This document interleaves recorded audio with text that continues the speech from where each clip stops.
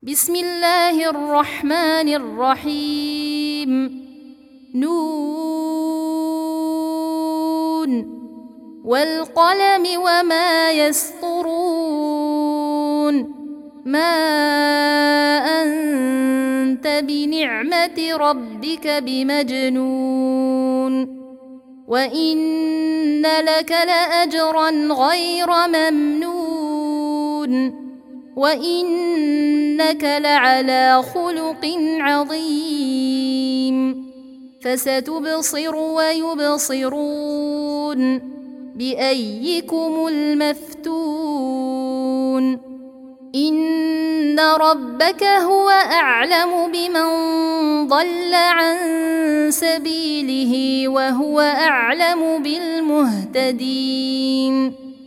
فلا تطع المكذبين ودوا لو تدهن فيدهنون ولا تطع كل حلاف مهين هماز مشاء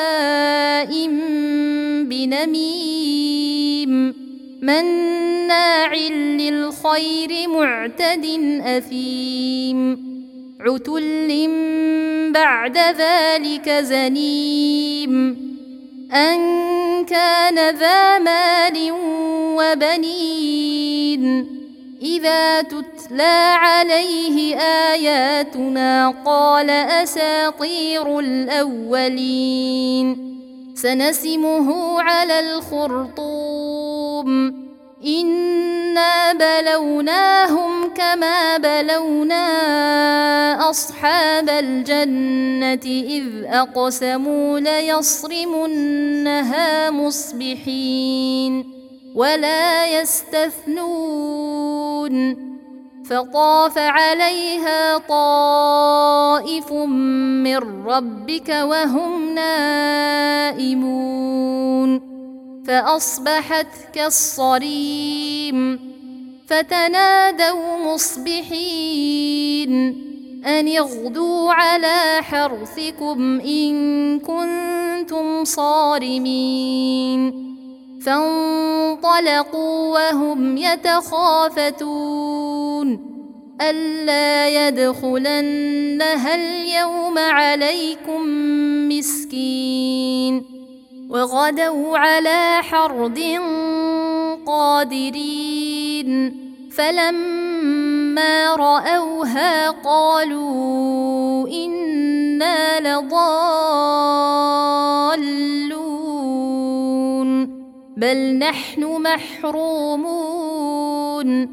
قال أوسطهم ألم أقل لكم لولا تسبحون قالوا سبحان ربنا إنا كنا ظالمين.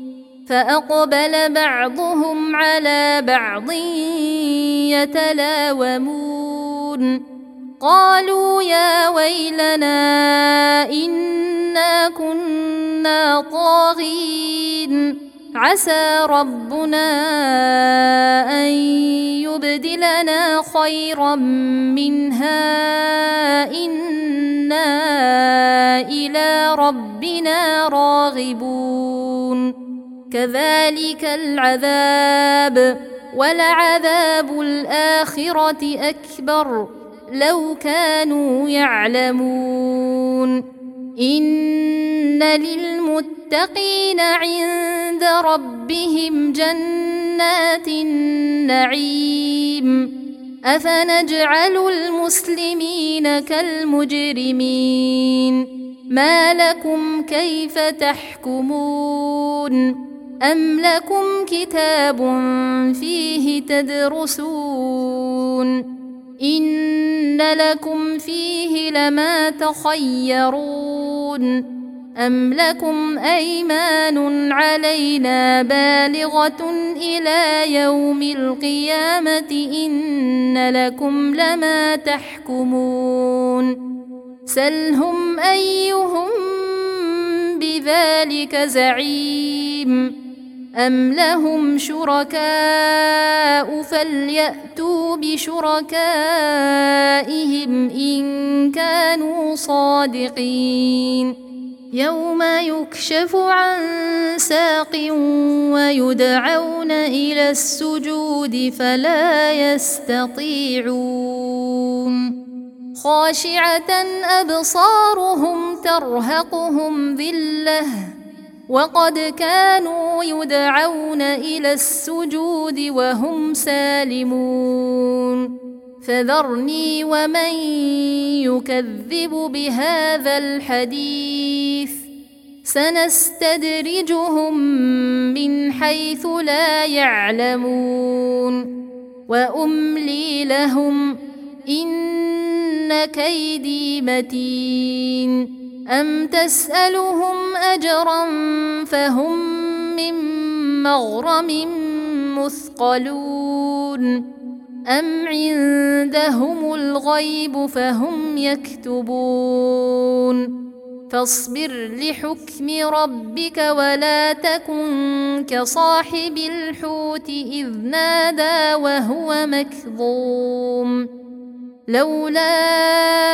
أن تداركه نعمة من ربه لنبذ بالعراء وهو مذموم فاجتباه ربه فجعله من الصالحين وإن يكاد الذين كفروا ليزلقونك بأبصارهم لما سمعوا الذكر ويقولون إنه لمجنون وما هو إلا ذكر للعالمين